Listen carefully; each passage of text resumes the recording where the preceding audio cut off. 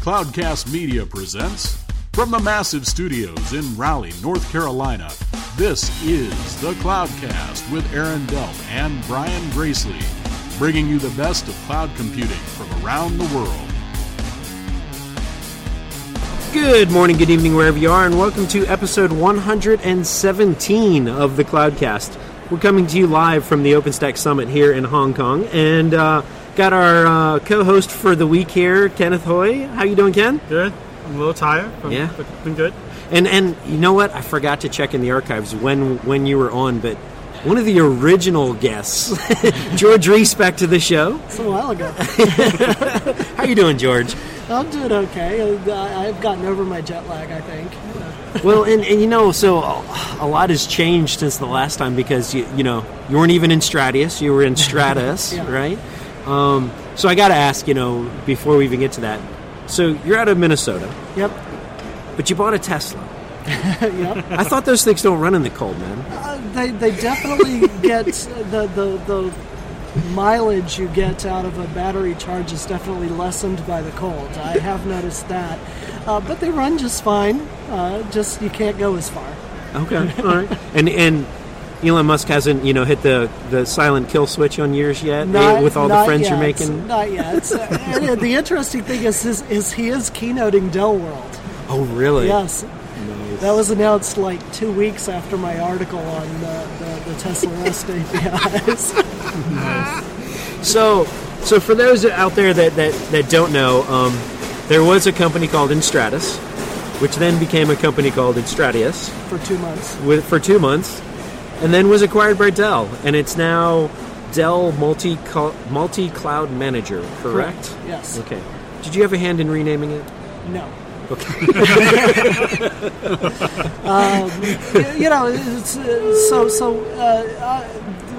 Stratus had to change its name to Stratius because of a trademark issue. Mm-hmm. Basically, somebody fought to prevent us from getting a trademark around that, so the magic eye fixed that. But when Dell acquired us, it didn't make sense to part of getting the I inserted in there is there were covenants around that, so it didn't make sense for Dell to stick with that as a brand. It was an encumbered brand. So sure. And what's better than an acronym? Yep. So let me 3 letters. Yeah. Let me ask you this. So how has it changed since being acquired by Dell? First from a customer standpoint, mm-hmm. and conversations you're having, and where the industry has gone from way back when till now, and from a product standpoint too. Well, one of the things that was very exciting to me about Dell as an acquirer was that when we got together and compared notes as to what Dell's cloud strategy was and their reference architecture and what our roadmap was, it was like it was written by the same team. And so basically Dell's strategy with our team has been, it isn't broke, don't fix it. So most of the team has been living their life the way they would have had there been no event. The sales team's life's changed because they need to integrate, because they're selling as part of a bigger solution now.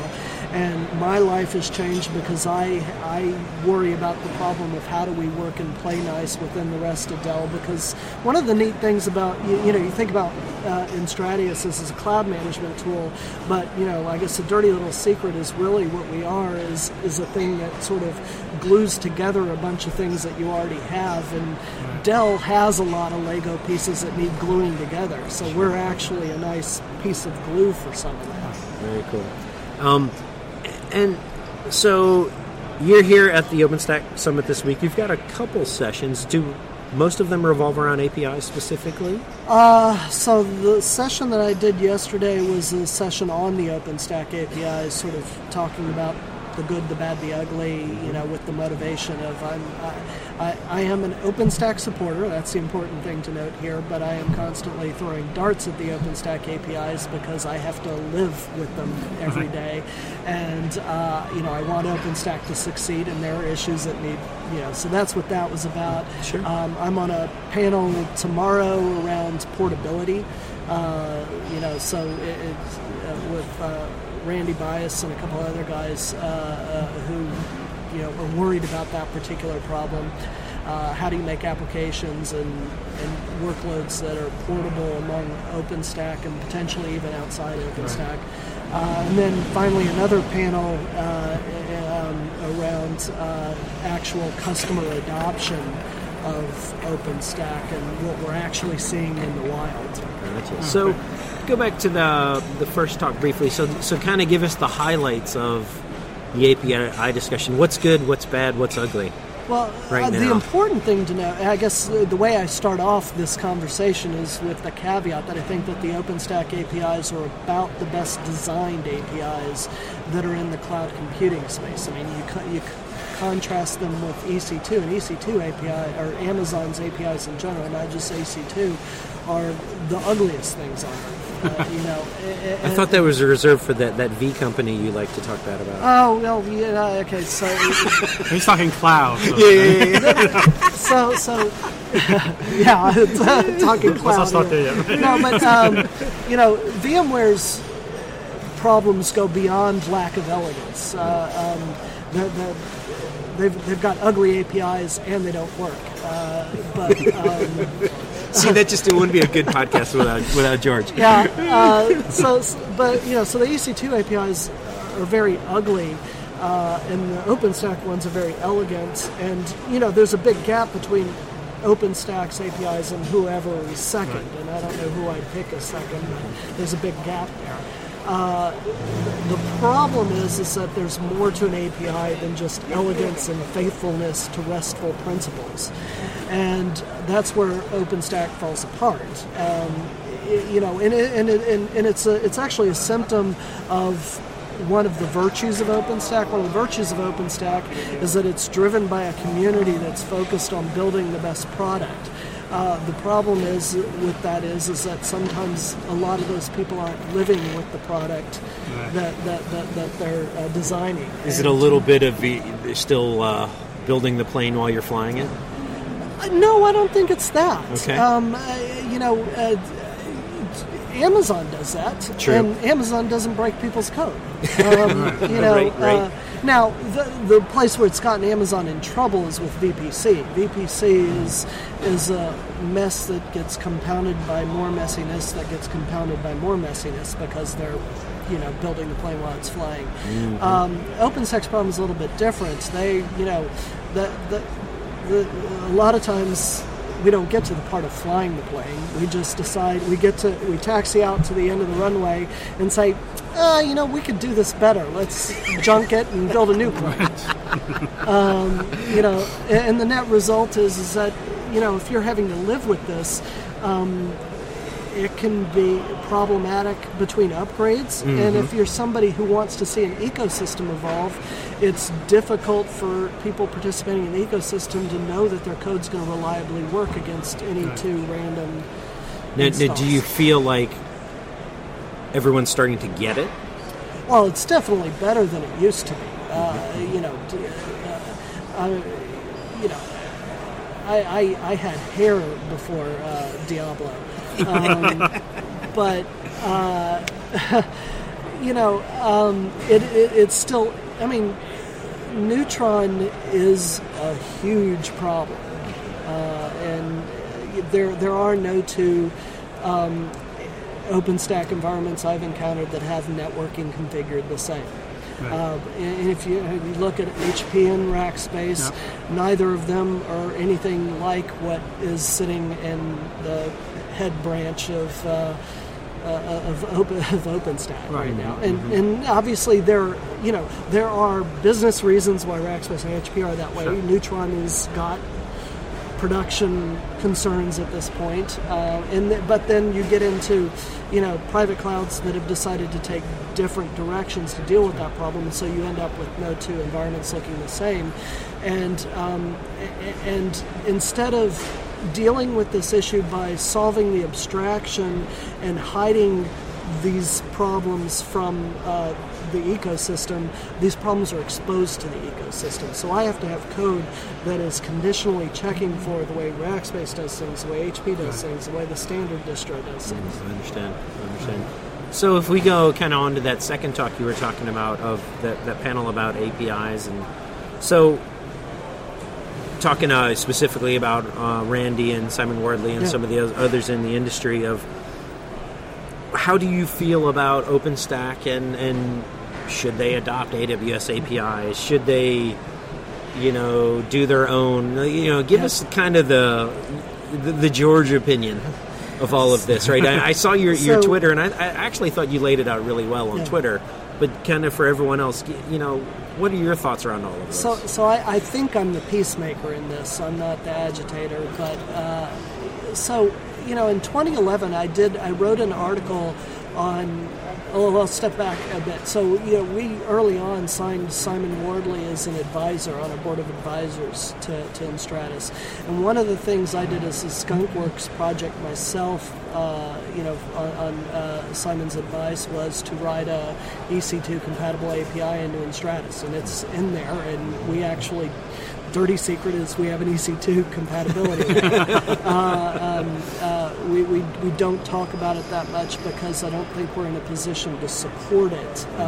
And the reason is that the article I wrote in 2011 was a reflection on that experience about EC2 as a de facto API, and it's not as simple as it sounds. It's not an issue of take the spec, implement it against OpenStack, because there are a number of reasons, some of which, going back to the EC2 versus OpenStack, I said EC2 is an ugly API, but the one thing they've never done is break my code. Right. And I've got code, I'm pretty it's sure ugly, that dates but it's back consistent. to 2008 that still works. Right. Sure. And they treat that as a holy thing. You will not break customer code. And it doesn't matter how much you change things, you don't break customer code. And they've taken that to even a little bit of an extreme where they support broken ways customers have done things that aren't, that never were documented, but they've seen customers trying to do this, so they've accepted that. A good example is timestamps. So a lot of the ecosystem tools out there will submit API calls to Amazon with timestamps that aren't in the documented format. Right. So when you're implementing the EC2 APIs and you do things according to spec, those tools will break and you'll be wondering why. I've implemented the spec. And by the way, there is no spec. There's the currently documented set of APIs. But and then also, Amazon's made some bad decisions that impact, people who've made some good decisions. For example, the way Amazon handles identifiers, unique identifiers, is beyond daft. But it matters to the API how Amazon identifies things, and that should never happen. An ID shouldn't matter. It should just be the text that gets filled in there. And OpenStack views it that way. There's no meaning built into it. They're just this jumble of UUIDs. Right. You can't pass into an Amazon compatible API UUID because it embeds meanings into those IDs. So there's this big, how do you map these IDs? And if you end up with two ecosystem tools, one written against the EC2 APIs, one against the OpenStack APIs, how do you let them know that they're talking about the same reference in OpenStack? Right. Well, so it's a really hard problem to solve. Yep. Having said that, there's a huge ecosystem of tools out there that are built around Amazon workflows. Sure. A lot of the customer base who's interested in OpenStack is solving the problem of my team likes on-demand self-service in Amazon, and we want to provide that kind of experience behind the firewall. Right. And we've got this tooling built up around what's going on in Amazon. How do we take advantage of those tools and take advantage of OpenStack? And so I think OpenStack needs to recognize it's a really hard problem to solve, but it's also a very valuable problem to solve too. Having said that, the EC2 APIs cannot be, I think Simon would argue, and maybe I'm putting words into his mouth, that they should be the APIs for OpenStack. And that's problematic, and the best example of why that's problematic is VPC. VPC is a mess that, as much of a problem as we're having an OpenStack with the Neutron stuff, we do not want to compound those problems with trying to model networking after the way Amazon's done with VPC. It would be uglier, messier, and we'd never get out of the woods. So to follow up on that, how would you address people in the kind of like the Simon Ward who would basically say AWS is the public cloud de facto? OpenStack should give up on trying to be a public cloud. It should just be basically a private cloud that can talk to AWS. If that were the reality, we would all be using Windows today. There's always room for new competition to start up and challenge the status quo, to offer different ideas. We need more than one public cloud out there, but we need a variety of choices pushing the idea that cloud is on-demand self-service, and not things out there that are pushing cloud as some way of cloud washing an existing technology, because not that's just what I have to sell. Not just virtualizing something. Yeah. Well, and so that brings up an interesting, next topic of, so how do you feel about VMware's offering then? Because it's new, and it's new competition, and it potentially addresses new things, but at the same time, it's the hybrid cloud stuff. Yeah. Well, so what's your thoughts on that, right? Because it's almost like taking something new, or taking something old and presenting it in a new way. Well, right? I think the powers that be at EMC VMware have actually, so I'm going to say something nice here, been pretty brilliant about the way, for the most part, they've approached some of the stuff around cloud. It's almost, ripped from the textbooks of Innovator's Dilemma. They saw the most innovative, the most disruptive piece of cloud, the stuff around PaaS, built up an ecosystem around it and spun it off into a new company so that it could go be successful on its own and not have to be encumbered by the demands that VMware is encumbered by. And at the same time, they on the other hand, they failed to recognize that there are two pieces to the cloud computing puzzle. There is where customers are today behind the firewall, and then there's what the end users are actually wanting and what they think of as cloud. What the end users are wanting is on-demand self-service. Right. And obviously, things like Cloud Foundry are doing a great job of that. But VMware, everything they've got in their toolkit today is not that. Whether it's VMware Hybrid Cloud, whether it's vCloud, whether it's vCAC, those are all about taking a virtualized data center and making it feel more cloudy. And if I were dealing with VMware, I guess I would have had an OpenStack strategy around making OpenStack and VMware work together in a nice unified product set, so that you could have the on-demand self-service cloud, but also the crutches for the VMware shops that are invested in VMware and are afraid of the brave cloud. new world of OpenStack. Sure. Well, and I think they failed on that. Yes. And so that brings up the point of, there's a lot of companies out there that really classify themselves as quote-unquote enterprise cloud, right? And you've actually written extensively about designing applications in one way or another for cloud, and with all the customers you talk to, are enterprises getting that very fundamental concept that it's not necessarily about virtualization in a different place or in a new way, and are they actually transforming Well, the snarky way I put it is that if it's branded enterprise cloud, then that's a fancy way of saying it's not a cloud. Right. But what enterprises are coming to realize is that the true on-demand self-service clouds like Amazon, like Rackspace, like HP's cloud, which, I know they do talk about it as an enterprise cloud, but it is first and foremost an on-demand self-service cloud.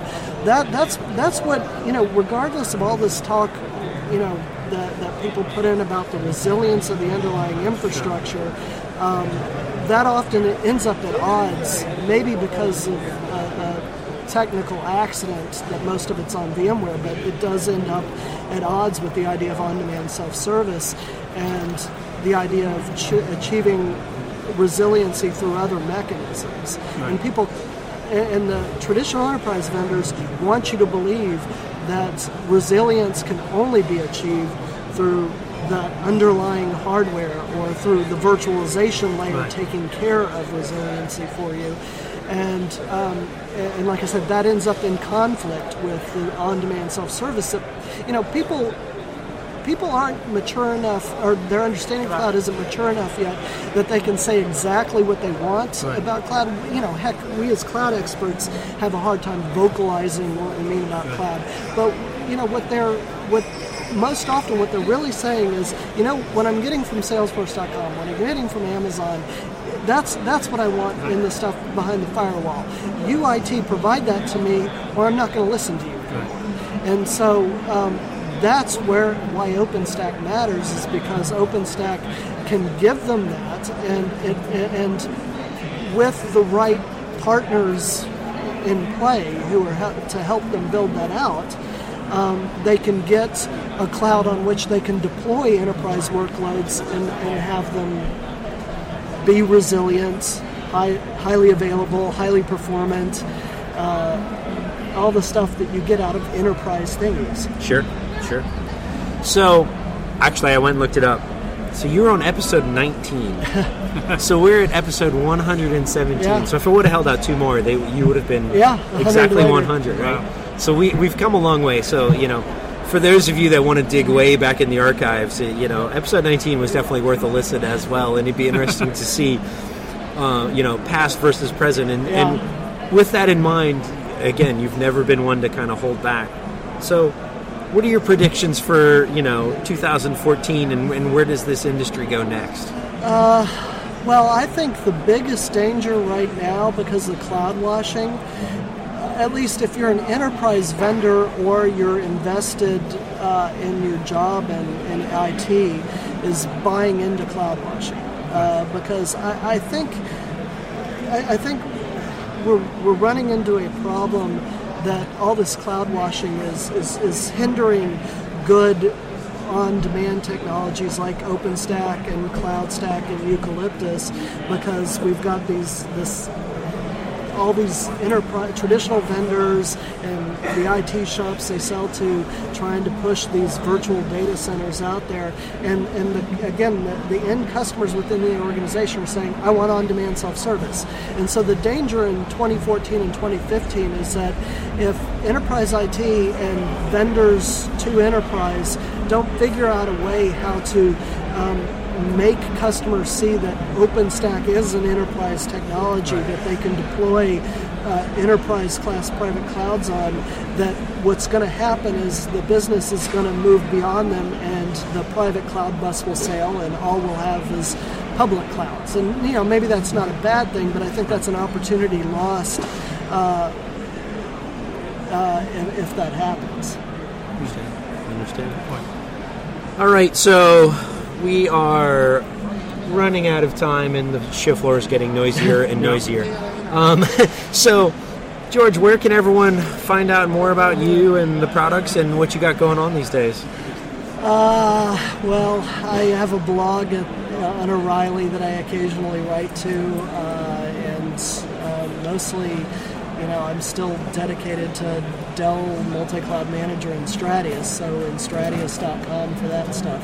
And are you any more books in the works, or? I am going to attempt to do a sort of a follow-up book on the REST API ebook that I did, and focus more on hand-holding people through the process of building out a REST API.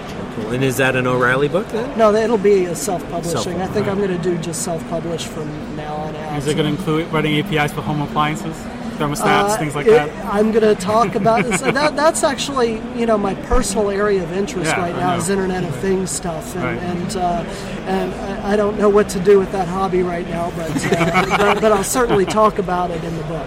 Right.